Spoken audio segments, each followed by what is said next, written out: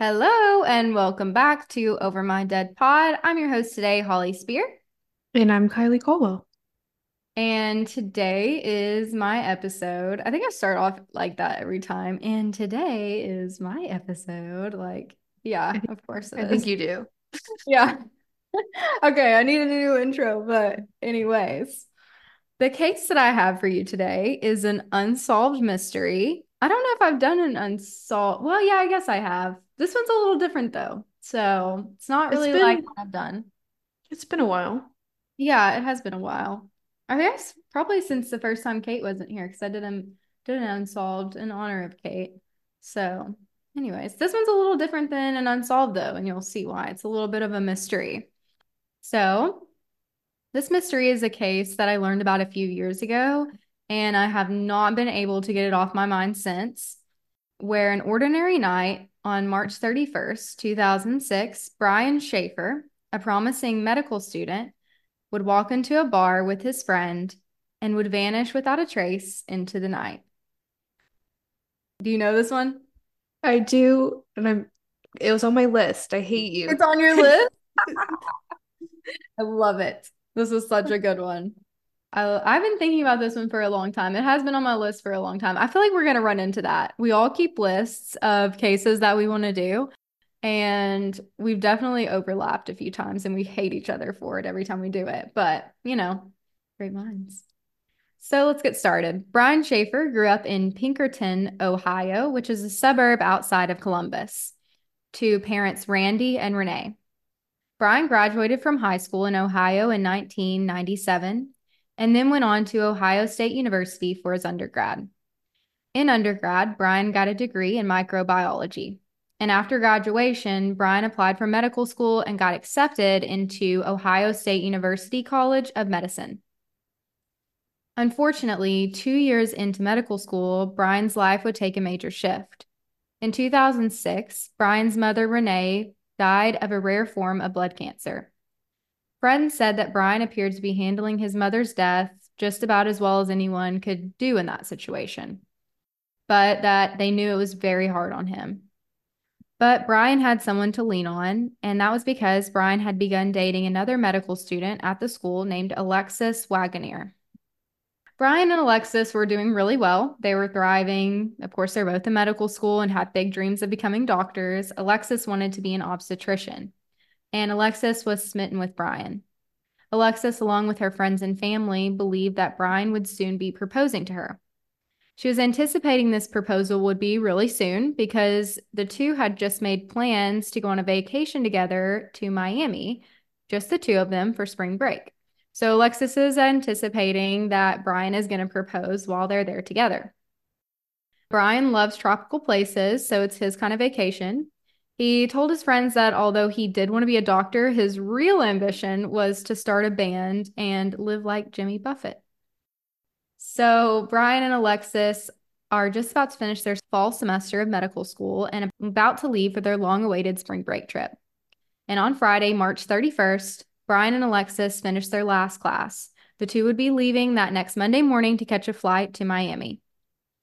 Brian's dad, Randy, came down to celebrate with Brian, and Randy took his son out to a nice meal at a steakhouse.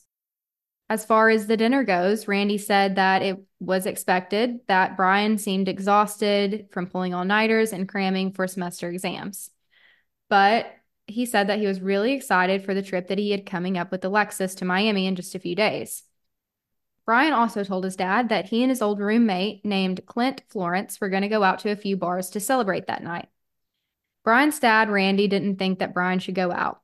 He just seemed like he was too tired and too worn out to be going out and partying, but he didn't say anything to Brian about it. After all, Brian had worked really hard and needed to blow off some steam. It would be a much needed and hard earned night out. Brian parted ways with his dad. At 9 p.m., Brian did meet up with his friend Clint at a bar close to the campus called the Ugly Tuna Saloona. Cute name. What a name. Yeah. Ugly Tuna Saloona. I love it. That's a I feel like if you're drunk, you can't say it. Yeah. I Ugly can barely say it now. Yeah. Yeah. So this was a really popular bar for the campus, and Brian and Clint go there and get a few drinks. And then a bit later, Brian calls Alexis to check in with her. Alexis was not in town that night because she had actually gone to her hometown, Toledo, Ohio, to visit her family before leaving for the trip. So Brian and Clint continue to sit at the bar. They bar hop into the night and they work their way down this kind of like bar street. So they're doing a little pub crawl. They're going to each little bar. So they don't stay at the Ugly Tuna, but that's where they start. And Clint said that at each place they went to, they probably had about one shot or one drink at each bar. They would stay a little bit, they'd get the vibe, and then they'd move on to the next bar. You know the drill. And at about midnight, the two were at a bar called the Short North, which is where they ran into their friend named Meredith Reed. Meredith offered to give the two guys a ride back to the original bar they started at, the Ugly Tuna Saloona, and the two guys were ready to start winding down their night. And Meredith was just like, okay, I'll join you for your last round and give you a ride there. So Meredith drives them back. So back at the Ugly Tuna, we know this is a popular bar for people their age, and this was the place to be. It was a typical college bar, crowded, cheap drinks, loud music, dark, etc. So shortly after the three enter the bar, they get split up. And probably everybody knows how that goes. You turn around in a crowded, large bar, and suddenly you've lost your entire group. This is what happens to Meredith and Clint. They turn around and suddenly realize that they'd been separated from Brian. They figured, like usual, Brian probably went to go get another drink or step out and call Alexis. But Brian does not come back. They kind of wait around and they don't see Brian. They go back to drinking their drinks and kind of just waiting on him. Then 2 a.m. rolls around and the bar is actually closing. I assume the bar has cleared out a little bit at this point because they're just sitting around waiting for him. The lights come on, people start to leave, last call, and Clint and Meredith start searching everywhere for Brian. They start getting a little more tense. They call him over and over again with no answer. Clint checks the men's room. Brian's nowhere. They start walking outside of the bar. Brian's still nowhere. They finally just assume that he left. Brian actually lives within walking distance of the Ugly Tuna, so they're thinking maybe he just like Irish goodbyed and decided to go to bed. So they're not super concerned. I mean, I don't think that they liked the idea of leaving the bar without him, but they just assume that, I mean, it has happened to everybody where you lose your friend and they just think, well, he's not answering. What else are we supposed to do? And they go back home. You're not going to assume the worst. No. I don't think I would either. I mean, I don't know. Things are so much different now too, and I think, well, as women, I think true. The bar is just a little different. Yes, okay, that's so much different too. Now that I think about it that way, if I was with like a guy friend and he disappeared, I'd be like, oh my gosh, like thanks a lot for leaving, and then I'd go about my business. I wouldn't think that a guy would get abducted or whatever. So, yeah, that makes sense. So, Meredith and Clint end up leaving and going to bed. Everything is closed, and at this point, they just agree that they'll call him in the morning and figure out what the hell happened last night. The next morning, the friends woke up and still could not get a hold of Brian. They just assumed, well, he's hungover and sleeping in. No one's really freaking out when Brian doesn't answer. Alexis calls, and she can't get a hold of Brian. She calls all day Saturday and all day Sunday. We know that they're leaving for their vacation on Monday morning. She went to his apartment and got no reply, although she did notice that his car was there. On Monday morning, Alexis goes to the airport. She's nervous and panicking, and their flight begins boarding. Their flight takes off, and I'm sure she has to be just in complete panic mode. Like, did he change his mind? Is he flaking out on our trip? Does he not want to be engaged? Because I think it was pretty understood from what I've read that they were getting engaged on this trip. So I'm sure she's freaking out. I would be. I would be pissed. Yeah, I would actually be pissed. I think it said by all accounts she was nervous and panicking, but I would be so freaking mad. I'd be deleting all of our photos on the tarmac. Yeah, me too. So Alexis keeps replaying the conversation in her head that she had with him that Friday night. He was great, he was fine, he checked in with her, and he told her that he loved her. She could tell that he was excited for their trip. That was the last conversation that they had when he called her at the beginning of the night at the Ugly Tuna. So she starts thinking the opposite. She starts thinking this is not him just changing his mind about us or changing his mind about the vacation. She starts thinking something worse is starting to happen. So not only is Brian planning on proposing to Alexis on this trip, but this trip was actually a gift from Brian's late mother who passed away. She had bought the trip for Brian as a gift, and she actually had passed away 3 weeks before the couple was set to leave. So the trip is not just important to Brian because he's going with Alexis or because he's proposing on the trip or even because it's to celebrate them being done with this year of medical school. It's actually way more important because his mom had given him this trip. And so she starts realizing that there's no way that he would have flaked out on this trip. Alexis gets on the phone and calls Brian's dad, Randy, and tells him what's going on. That she'd not been able to get a hold of Brian since Friday, and he had just missed their flight to Miami. Randy completely agrees with Alexis. Something is not right. Brian would not miss this. This family had just lost their mother and wife a few weeks ago, and now Brian is missing. Randy, Brian's father, goes straight over to Brian's apartment, and Randy finds, just like Alexis did, nothing is out of the ordinary. Everything is exactly as it should be. His car is in the driveway, his school books are just as he left them, and his bed is made. Alexis actually stays at Brian's apartment for days, just waiting day after day for Brian to walk through the front door again. Randy calls the police and reports his son missing. Police first thought was maybe Brian was mugged. It would have been easier to mug someone that was intoxicated. I'll also add that Brian is actually 6'2". I mean, you can still be mugged if you're 6'2", obviously, but I don't know if he would be my first target, but that's the police's first thought. Police also check hospitals and homeless shelters. Maybe he had been mugged and beat up, or he had fallen and hit his head and was confused and got lost. But no place the police checked had any record of Brian Shaffer or had seen anyone matching his description. Missing person flyers were handed out and pinned up all over Columbus. Police set up a hotline for people to call in and offer information regarding Brian. The media tells their story on all of their platforms. Police then visit the last place that Brian was seen, which we know is the Ugly Tuna Saloona, and ask to see their video surveillance.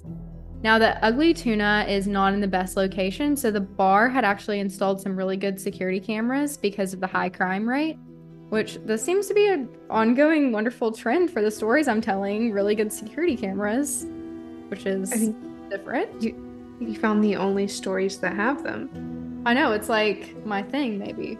So the way that the Ugly Tuna is set up is it's actually a second-story bar. So to get to the bar, you actually have to ride an escalator up past the first floor, and then you kind of arrive at the top of the escalator at the entrance of the bar.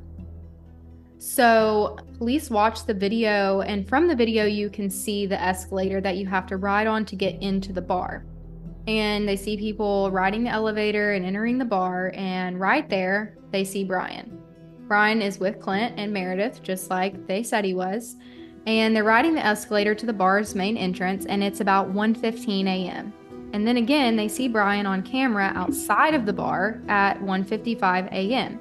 He briefly talks to two young women, and he seemingly tells them goodbye, and then he moves off camera back into the bar. So he walks out of the bar, talks briefly to two young women, and then looks like he tells them bye, and he walks back in. And then that is it. And that's what's so bizarre, because Brian is inside of the bar closes, but Brian never seems to leave, at least not through the front door. And this is the last time that Brian is ever seen again. Searchers start here. They start obviously at the Ugly Tuna and fan out from there. Officers with police dogs scour the bar strips, looking in dumpsters, passing out flyers, talking to residents. The flyers of Brian shows Brian's face and the tattoo he had on his upper right arm of a stick figure logo from the cover artwork for the single Alive by Pearl Jam, which was one of Brian's favorite bands. The flyer also noted that Brian had a distinctive fleck in one of his irises. Police even convinced the city of Columbus to let them search the sewer system. They start thinking maybe Brian fell into an uncovered manhole, but nothing was found. That's an odd theory. Yeah, so I explained it a little bit later. There is actually a reason that police think that to search the sewer system. But I mean, yeah, it is kind of a weird theory. But if you remember, one of my first cases was a girl found in under the cover of a manhole. So it happens. But I don't know if Ohio's just got a bunch of uncovered manholes. I don't know. I think they're pretty notoriously like have bad infrastructure, so I guess it makes Oh, sense. interesting. There might be a little bit, so I'll explain a little bit later. There might be a little bit more to that, but yeah, it is kind of an odd thing. But nothing was found. Through all of the searches, nothing, not one shred of useful information, not anything on Brian's clothing that he dropped, no IDs, phones, nothing. I mean, there was literally no trace of Brian anywhere. It was like he walked into the bar and disappeared. After searching every single possible inch police could think of, they began to consider other possibilities besides accidents or foul play. Investigators think maybe Brian wanted to disappear. Since Brian's mother had recently died, maybe Brian just wanted to run away and grieve the loss of his mother. I mean, I guess it's possible that he wanted to run away, but I don't see how you would leave the rest of your family because your mom passed away. Like, yeah, he has a lot on his plate with like medical school and his mom passing away. I mean, it's possible. I mean, I don't know, obviously, but it just seems like a weak theory considering how he was still looking towards the future and like leaving behind the rest of his family just doesn't really seem to make that much sense to me. It seems like a very intricate way to disappear. Like Right. to have planned out, oh, out with my friends late at night, and I don't know, planned out that I'm not going to be shown on security Yeah. footage leaving. Yeah, like wouldn't you just leave if you wanted to leave? Just I don't understand why you would plan such an elaborate heist to go and make yourself missing and have everybody look for you and just like Yeah, even if you wanted to do that, I don't know if you could plan it this well. right. You mean you have to it would take a lot of planning and to point out it would kind of be hard to do because Brian's pretty intoxicated at this point. It's not like he's drinking fake alcohol out with his friend Clint. Brian's pretty intoxicated at this point. So investigators say that it's possible that Brian left the bar in secret and for some reason decided to change his clothes in the bar, put on a hat, keep his head down and walk out. But this is what I read somewhere and I there's nothing in my mind that makes me think that this is possible and this is because like I said these security cameras are really really good and police were able to actually account for every single person that walked in the bar and they watched them walk out. Every single person except Brian. So even if for some far out ridiculous reason he decides like put on this disguise that he would have had to bring with him and like a hat like in his stuffed in his pocket or something, there's no way that this actually happened because police can account for every single person walking in and out of the bar and everyone walks out but Brian. That theory to me is not does not work. And there's really no other evidence to suggest that Brian tried to disappear. His friends and family don't think so. I know a lot of times your friends and family don't know everything, but they don't think that this is within his motive. Brian never also tried to use any credit cards, and he never tried to use his cell phone. He would have only had the things that he took with him that night, like things you would take to a bar, your phone, your money, wallet, whatever. I mean, but he never tried to use his cards, never tried to use his phone. Did Yeah. they track down his phone? Like, did they see like where it last pinged or if it was like turned off at the bar or anything? So I think it was turned off because his friends were trying to call him and couldn't get him. I also read somewhere that Brian's phone was not connected to anything that could track him as far as like an app or whatever. So I think that leads me to believe that his phone was turned off because I'm not reading anywhere that his phone is pinging in any other location, if that Gotcha. makes, yeah, makes me think it was turned off. I'm not 100% positive, but they were not able to track him using his phone. Other theories are just as flawed, and they include that Brian was just missed by the cameras. So there's actually two cameras that the Ugly Tuna had, and one of them every now and then like pans around, like does a little like panoramic view of the entrance. And Mhm. they think maybe at this exact moment that the camera panned, Brian walked out of the ugly tuna and the camera missed him. But only one of the cameras continuously panned and the other had to be turned manually. So the other one would have likely captured him at any moment if he would have walked out. If they accounted for everyone else at the bar that had left, the one guy you're looking for just happened to not be caught on that. Yeah, just happened to not be there. Also, there were other cameras in the area that had a view of the entrance of the ugly tuna. So their cameras didn't capture him either. So it's a very odd coincidence if that was the case, which makes me think that it's not. And I will also add that on Wikipedia, I read that Columbus has the most security cameras out of any city in Ohio, more than Cleveland, Cincinnati, and Toledo combined. So there's a It's lot of interesting. security cameras. I guess that's good for them. Yeah.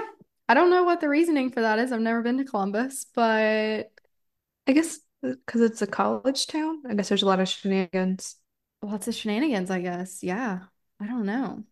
So that's kind of another reason that people don't think that the camera just missed him coming out of the bar because there are so many other cameras that police are able to go down the street and Brian was never captured by any of those cameras either. They, see someone walk out of the ugly tuna and they can follow them down the street to the next bar and watch them walk in, but never Brian. None of the other cameras capture Brian. So it's just kind of it's almost statistically impossible that no one captures Brian walking away.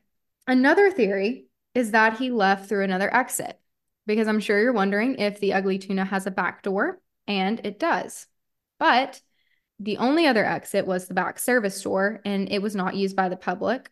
I mean, I guess it could be, but it wasn't usually. And at the time that Brian went missing, the door opened to a construction site that officers say was very, very heavy, like a heavy construction site, and it would have been very difficult for Brian to walk through sober, let alone navigate when he was intoxicated.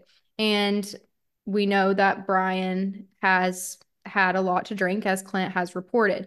Also, if he did just like fall somewhere back there, he would likely still be there and he's not. So they search all around this construction site. He's not there. I thought maybe this might be why they were like, okay, let's check the sewer system. Maybe there was a hole that he could have fallen in. I don't know.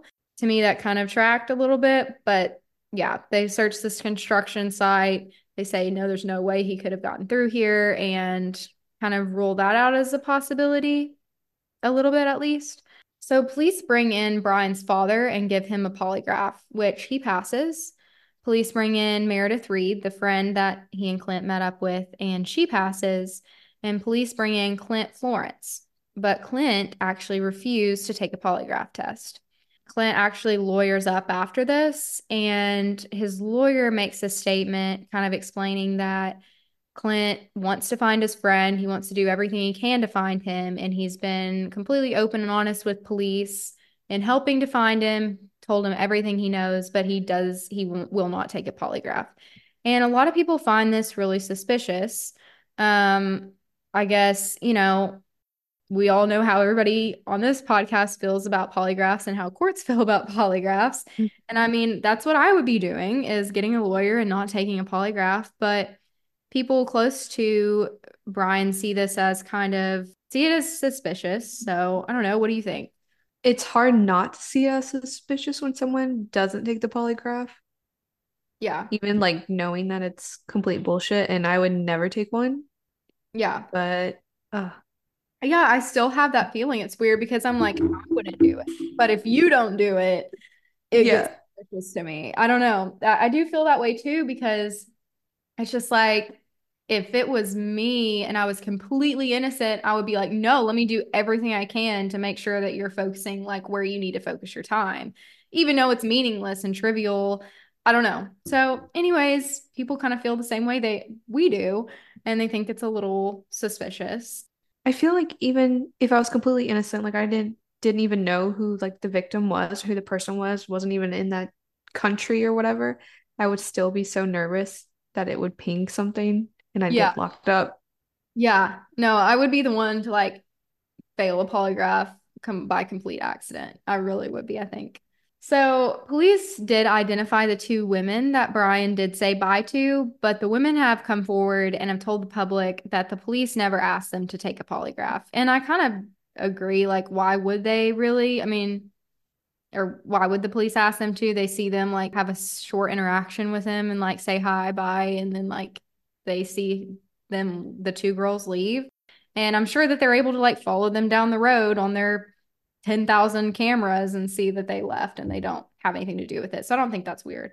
Um, I just assume they didn't feel like they needed to. Police received some leads, but none that have ever led to any breakthrough in the case. There was a possible sighting in Michigan, Texas, and even in Sweden. And the tips were investigated, but they were found to not be Brian. Brian's favorite band, Pearl Jam, even took time between their songs to ask for tips related to Brian's disappearance, but nothing came from this either. And then one day, Brian's cell phone pings. Oh, Yeah. Alexis, which this is so sad, had called Brian's phone every single night before she went to bed. And every night it would go straight to voicemail. But one night when she called, Brian's phone rang 3 times. And this has to be like super surprising to her because she's sitting there day after day with it going straight to voicemail. And then one day it rings 3 times. I think I would have a heart attack. Oh, same. I don't even know what I do. That's just devastating. And so sad to hear that that makes me sad. So obviously she's super excited. And at that time, she takes it to police, tells them what's going on. And the police investigate the ping from Brian's phone and discover that it pinged at a cell tower in Hillard, which is about 14 miles or 23 kilometers northwest of Columbus, which is where he went missing. However, to the disappointment of everyone, police determined that the ping was only due to a computer glitch from Brian's cell phone provider. Well, that's got to be pretty devastating. And what's even just as sad as that was Randy, Brian's father, kept diligently searching for his son. And as many people do when dealing with a missing person, Randy consulted a psychic. And the psychic told Randy that Brian's body was somewhere in the water near a bridge pier. Brian's younger brother, along with the father and other citizens who had become invested in the case, actually like got waiters and spent their free time along the shores of the Olentangy. Do you know if that's how to say it? I think it is Olentangy River, which flows through Columbus and is adjacent to the OSU campus, searching for the body near bridges. And this was to no avail. Nothing was ever found in the water to suggest that Brian was there or had ever been there. Another theory out of these like seven is the smiley face killer theory. Kylie, do you know what that is? I'm sure you do. A little bit. I know there was a string of murders in the Yeah. Ohio area. Yes. So it's called a theory because it's just that. It's just a theory. It's by a retired New York City detective and two New York City detectives and a criminal justice professor. And they kind of founded this theory, and it's that there are 45 young men that were found dead in or near bodies of water from the late 1990s to the 2010s in several Midwest states. These were all ruled to be accidental drownings. But these three experts believe that the drownings were not drownings at all. They believe that it is much more sinister than that. They believe that these 45 deaths are the work of a serial killer still lurking undetected. And in at least a dozen of these 45 cases that these detectives feel could be connected, there has been some kind of graffiti of a smiley face near the location where the body was found, hence the name. And all 45 of these men were college aged and were last seen leaving parties or bars after drinking. They were often athletic, popular, and white. They believe that all of these are connected and they're a group or one, a couple killers that kill these young men and they're left near a body of water, in a body of water. And in the cases, there's a smiley face graffiti. I read into this a bit and I was unfamiliar with it until this case. But what confuses me is there's not been smiley faces found in all of the cases, just some. So Yeah. I guess I guess they're saying like these 45 deaths could be connected. They're not saying that they think that they are, but it's like possible. Law enforcement and other experts have been skeptical about this theory. They don't believe that the cases are linked. And as I said, only about a dozen of these men were found with smiley face graffiti in the area where the body was found. And I don't think that every time it's like, oh, there's a body and then like right beside the head, there's a smiley face. Like I think it's like in the general area of them, you could find a smiley face graffiti. If you look hard enough, especially in bigger cities, I feel like you could find a smiley face Yeah. every couple blocks. Yeah. So that's one of the things that they point out. They're like, there's no reason to think that, this is a very common symbol to see spray painted. Like you could look around and probably find it. They believe that the deaths were truly accidental drownings of men who were inebriated. Of course, that's just a theory, and we've never found anything related to Brian or his person found anywhere that has anything to do with a smiley face graffiti. So it's just kind of a theory, but online people love to speculate about that. So I thought I'd throw that in there. Then in September 2008, very unfortunately, Randy Shaffer, Brian's father, was out in his yard of his Baltimore home clearing debris when a branch blew off of a nearby tree and struck Randy, killing him. What Neighbors, yeah, isn't that sad? what a way to go, damn. Yeah. And I feel for the brother, the younger brother, because within the span of like 3 or 4 years, he lost his mom, his older brother, and now his father. So this is just very sad all around and just a freak accident. Neighbors found Randy's body the next day when the storm had passed. After his obituary ran online, a condolence book was posted. And many people are going online and signing this book, posting messages about Randy. And then everyone notices that one of the signatures says, to Dad, love Brian. Open parentheses, US Virgin Islands, close parentheses. So people are like, did he leave for a new life in the Virgin Islands? Because it's the US, I guess he probably wouldn't have to have his passport. Yeah, they start looking into this.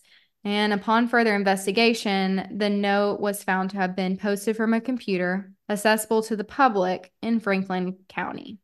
So it was determined to be a hoax, which is What disgusting. fucked up. Yeah, I hate whoever that is if you're listening. So that sucks. And then shortly after Randy Schaefer's death, Clint's attorney wrote to the private investigator who volunteered to help the Schaefer family. And Clint's attorney commented on Clint's refusal to take a lie detector test. The attorney for Clint had said that he had learned that Columbus police were investigating the case, believing that it was possible Brian was still alive. And the attorney said, if Brian is alive, which is what I'm led to believe after speaking with detectives involved, then it's Brian and not Clint who's causing his family pain and hardship. He wrote, Brian should come forward and end this. Clint said that he did not have anything to hide, and he had merely told everything that he knew from the beginning and did not see the value of doing so again. So I have to assume that Clint, who, remember, refused to take a polygraph, has gotten a lot of flack for it. And his attorney took this time to comment on Clint's refusal not to submit to the polygraph because police are kind of grappling with this idea that Brian still could be alive in the midst of like the US Virgin Island thing and the sightings and all of this. So Clint's attorney comes forward and makes this statement. And many have criticized Clint for not being forthcoming enough. They say that as soon as the detectives started getting involved, that Clint pretty much had no contact with anybody. Brian's brother is kind of outspoken about this. His name's Derek Schaefer, and he says that he thinks Clint definitely knows something and just won't come forward with it. Derek thinks that his brother is alive and Clint might know something. Police say that they have three theories about the case, but have declined to discuss them. So I don't know. I have to think that it includes at least a few of the theories that we talked about because I don't really see how you get another theory. But police say that they have three and they're not disclosing what those are. Do you Then think their like leading theory is that he is still alive? I don't know. I just don't see how he could be. I don't understand how you would, in this day and time, get anywhere with no money Sure. and just disappear. So then does Derek, the brother, think, because he thinks his brother's still alive, right? That's what it sounds like. Yeah. So he thinks Clint, the friend that was there, knew that Brian was disappearing or Yeah, I something? either knew he was disappearing or like, I mean, I'm just theorizing, but I would, my first thought, if I knew Brian, I would think it was an accident gone wrong and somebody knows something and somehow he got hurt, or I would just be thinking it was something that had gone wrong or something like sinister had happened. And maybe Clint knows something or I don't know. In 2019, an image of an American homeless man in Tijuana, Mexico, bearing a resemblance to Brian began circulating online. And Columbus news stations forwarded the image to the detective in charge of Shaffer's case in 2020. The detective then sent the image to the FBI, and the FBI did a facial recognition analysis and they ruled out that the image of this man was Brian. So another dead end, unfortunately.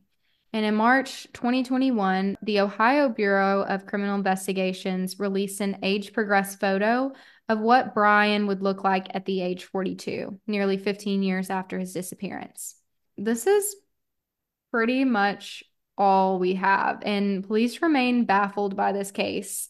The only surviving member of Brian's family is his younger brother, who is still searching for Brian. Brian was last seen wearing jeans, a blue or green striped shirt, and tennis shoes. He's 6 feet 2 inches tall and weighs around 170 pounds, or he did at the time. And he has brown hair and hazel eyes. And today, Brian would be 44 years old. Central Ohio Crime Stoppers have offered a $100,000 reward to any tips that lead to finding Brian. And we will include the age photo of Brian that was released by the Ohio Bureau of Criminal Investigations to show what he may look like today. So if you or anybody you know knows anything about Brian Shaffer or you recognize anything about the age progressed photo of him, you can call the Central Ohio Crime Stoppers tip line at 614-461-8477 or visit their website at centralohiocrimestoppers.org. It's all one word. So Kylie said she had some theories. Kylie, what are your theories?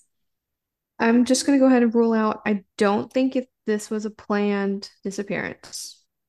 I think it's too elaborate.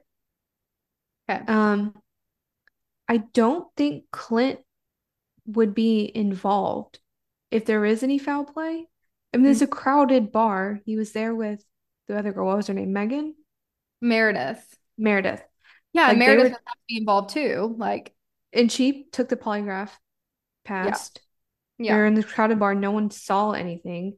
The only thing I can think of is he either drunk stumbled out the back door or I don't know, coherently stumbled out the back door, but I mean, I don't know what happened after that. yeah, yeah. It is crazy. I mean, and then just like whether he disappeared inside the ugly tuna and something bad happened in there or something bad happened outside, he had to have all of these factors had to have been just like the butterfly effect of a terrible situation. Like he got so drunk, he accidentally left through the back door, he stumbled and fell in, the only place without a camera. And then what happened to his body? Like it's just it's so weird to think about. Or he stumbled out the back door and got mugged walking home, or got mugged inside and went out. I don't know. It's this is a Yeah. weird, really weird one. And no one saw or heard anything, which is like the weirdest part. The weirdest part. Because like the downtown area, it's like pretty big. Like it's a Yeah. fairly large city with a bunch of people, college kids out. I feel like, I mean, how do you silently rob somebody? I just don't understand. I mean, I guess it happens, but in such a crowded space, how do you get away with that? And yeah. rob and then kill somebody? Maybe something accidental happened and they just haven't found his body. That's Yeah. what I'm leaning towards. Yeah, I think that's, I mean, to me, that's like the most logical explanation to me because all the other ones just have so many factors. I guess another theory is I still don't know how it would be possible for it to happen in the bar, but if he was murdered in the bar, taken out of the bar in something like a Mhm. trash can or something and put in a car, like that would, you wouldn't see him on cameras, but I don't understand how that would happen in the crowded bar. Yeah. Yeah. And yeah, that's a good theory too. I mean, I'm sure it's possible one way or another, but unlikely. But yeah, all of the theories are very unlikely. So, this one's crazy. I just hope someday there's some sort of answer that we're like, oh my gosh, yeah, that makes sense, you know? Yeah, I think each of the theories you're like, okay, I can see it a little bit, but not quite with Yeah. everyone. I have no idea. Yeah, I completely agree. So that is the disappearance of Brian Shaffer, and it remains an eerie mystery.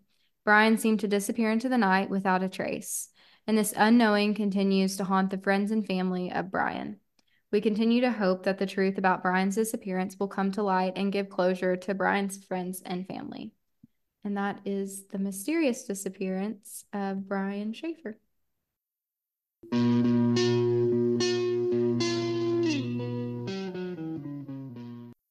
Okay, so we will hop into our overtime stories. And I've been keeping a theme a little bit of my pop culture. So Kylie and I were talking about it a little bit before the episode. Has nothing to do with true crime, but I mean, A little. but like a little bit actually, in more ways than one, because it's just honestly so crazy. But if anybody has listened to the beef going on between Nicki Minaj and Megan Thee Stallion. It's not like I'm like super invested in it or anything, but I do like get on Spotify on the way to work and I'll look at like the new released or whatever. And I saw Megan Thee Stallion and Nicki Minaj, and I like kind of like both of them, so I was like, whatever. And listened to them, and it was so weird because I didn't know that they were beefing. And I listened to Nicki Minaj's song, and then I listened to Megan Thee Stallion song, and I was like, oh my gosh, wait, hold on a second. These are like about each other, which I thought that they were cool because they do songs together. And now it's sad because they're beefing and Nicki's being so mean and so crazy. But I feel like I think we need to like debrief what's going on in the backstory. Oh yeah. Well, there's so many. No, Kylie, there's so many backstories. I don't know how we can debrief. Like, Okay, okay, very, very quick. What's it? Cliff Notes. Years okay, ago, Megan Thee Stallion went to a party at Kylie Jenner's house. At the time, she was dating Tory Lanez, the singer slash yes, rapper. yes, And they left. I don't know what the hell happened. Tory Lanez shot Megan Thee Stallion in the foot. Okay, he's in prison. yes, Anyways, other side, Nicki Minaj is married to a registered sex offender. And yep. also her brother is now a registered sex offender also. Oh, I didn't know that about the brother. Wow. Man. Yes. So Megan released a song called Hiss, and she made a mention of Megan's Law, which I didn't even know. I knew about the law, I didn't know the name of it, Yeah. but it's when the registered sex offenders have to like announce that they live next door and stuff like Yeah. that. Yeah, they have to register. Register. Yeah. And didn't mention Nikki at all, or like that was like the only thing, and Nikki just took offense to it because her husband and brother are sex offenders. I don't know. I feel like there has to be back drama because she was like, you ain't mad at Megan, you mad at Megan's law. And I'm like, I don't know. I just think there has to be some kind of something had to have happened. And I then think I think it was like a general statement because she was talking about like men talking about BBL scars and they have them themselves. yeah, maybe so. Maybe it's we'll never know unless we talk to them, which I don't think that we will. I feel like there's beef uncovered because Nicki's song is so like so then Nicki Minaj came out with a song replying to what I guess she thought was about her in Megan Thee Stallion song, and this diss track that she released is just It's bad. it's bizarre. Like you can tell she made it mad and then just like released it, but I don't know. I'm not here for it. I'm not here for it. I don't love it. But I'm adding to her listens because I've listened to it like six different times trying to pick out like all the drama. I don't get it. I'm gonna go on the record and say I'm a Nikki hater.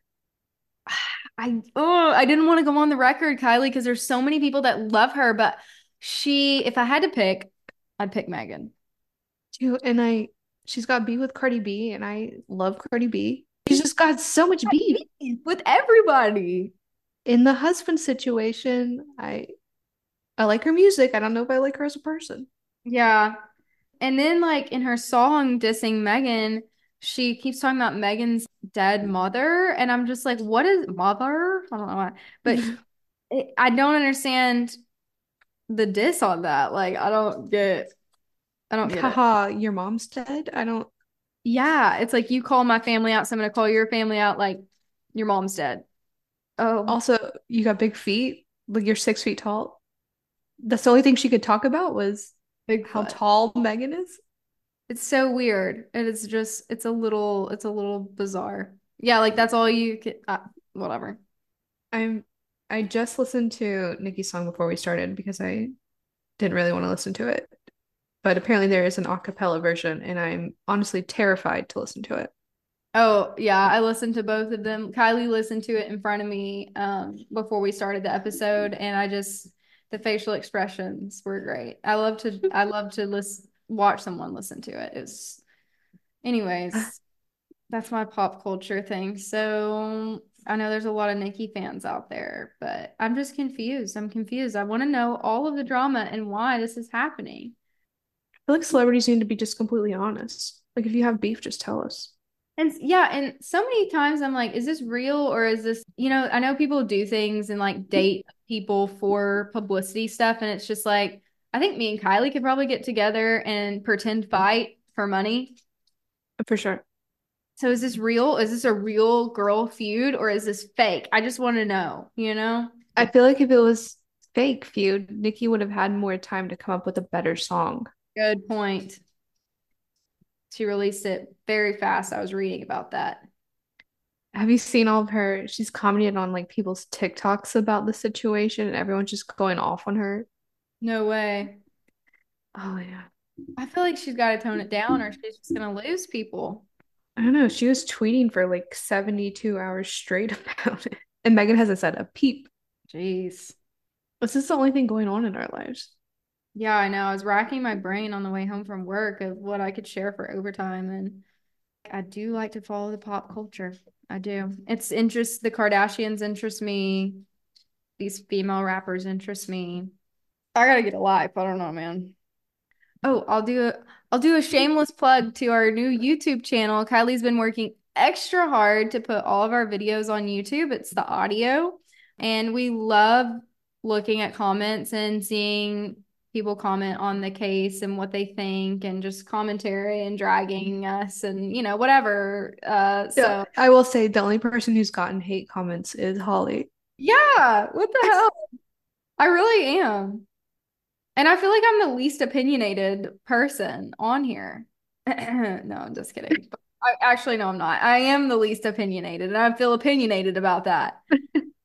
But that's fine as long as you're commenting, Yep. Boosting our engagement. Go ahead. Yeah. Yeah, any publicity is good publicity, as Nicki Minaj and Megan Thee Stallion would say. But anyways, so yeah, go check out our YouTube too if you want to listen on there, comment. We do like to read your comments, all jokes aside. All right. Well, and with that, thank you for tuning in to another episode of Over My Dead Pod. If you want even more information, including photos of the case, you can check out our blog on overmydeadpod.com. Be sure to leave us a review wherever you're listening to this and check us out on social media at OverMyDeadPod. We will see you next week with another case. Bye. Bye.